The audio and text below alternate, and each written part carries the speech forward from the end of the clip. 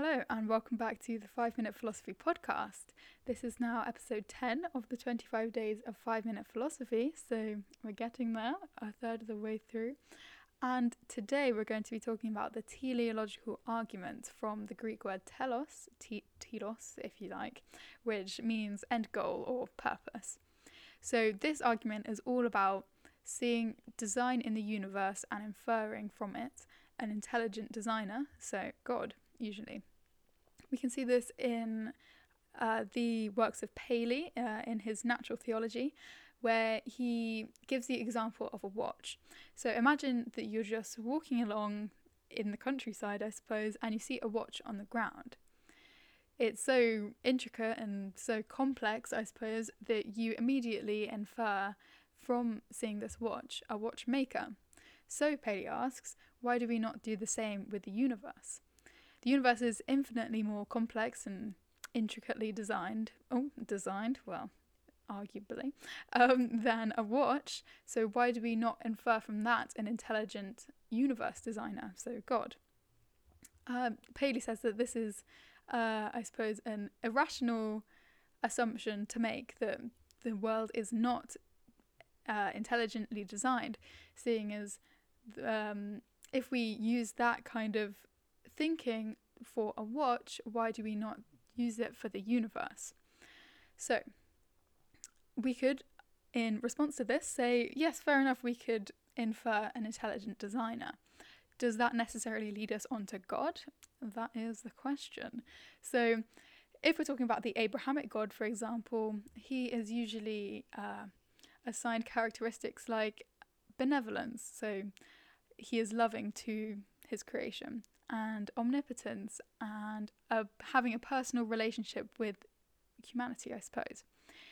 Some would say, in response to Paley's argument, that it is irrational to jump from the assumption of intelligent designer to the assumption of the existence of the Abrahamic God. Some might even say, so for example, John Stuart Mill might say that even from inferring from design, an intelligent designer, it would be completely irrational to infer that it is the Abrahamic God because of the amount of evil in the universe. He wrote that either there is no God or there exists an incompetent or immoral God. So this is the idea that because there is evil in the universe, God cannot exist. This can also be seen in the ideas of Mackey. So often you will hear of Mackey's triangle being used in debates about the teleological argument. So let's have a think about Mackey's triangle. So imagine a triangle, 3 sides, of course. And on one corner, there is evil exists. Another corner is God is omnipotent. And in the other corner, there is God is omnibenevolent.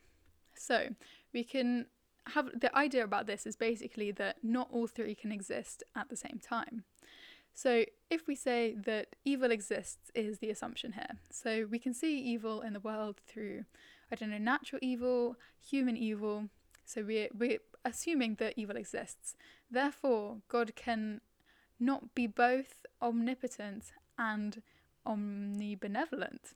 So the idea is that if God knew about the evil in the world, he would either not care to take it away through the lack of omnibenevolence, or he wouldn't be able to take it away through the lack of his omnipotence.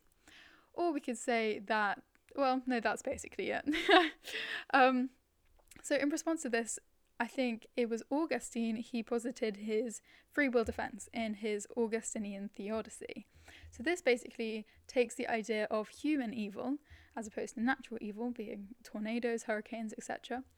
And he argues that human evil is a result of human free will, and so therefore cannot be put down to God, if that makes sense. So evils such as murder, genocide cannot be said to disprove the existence of God because it is down to human free will. Obviously, this doesn't apply for natural evil, but, that's an issue for another day. Anyway, I hope you've enjoyed this episode. It was quite hectic in my brain because I didn't actually write a script for this one. I was kind of going freestyle, so hopefully it has still made sense. We'll see. And I will be back tomorrow with another episode, of course. And yes, I hope you've enjoyed. Bye for now.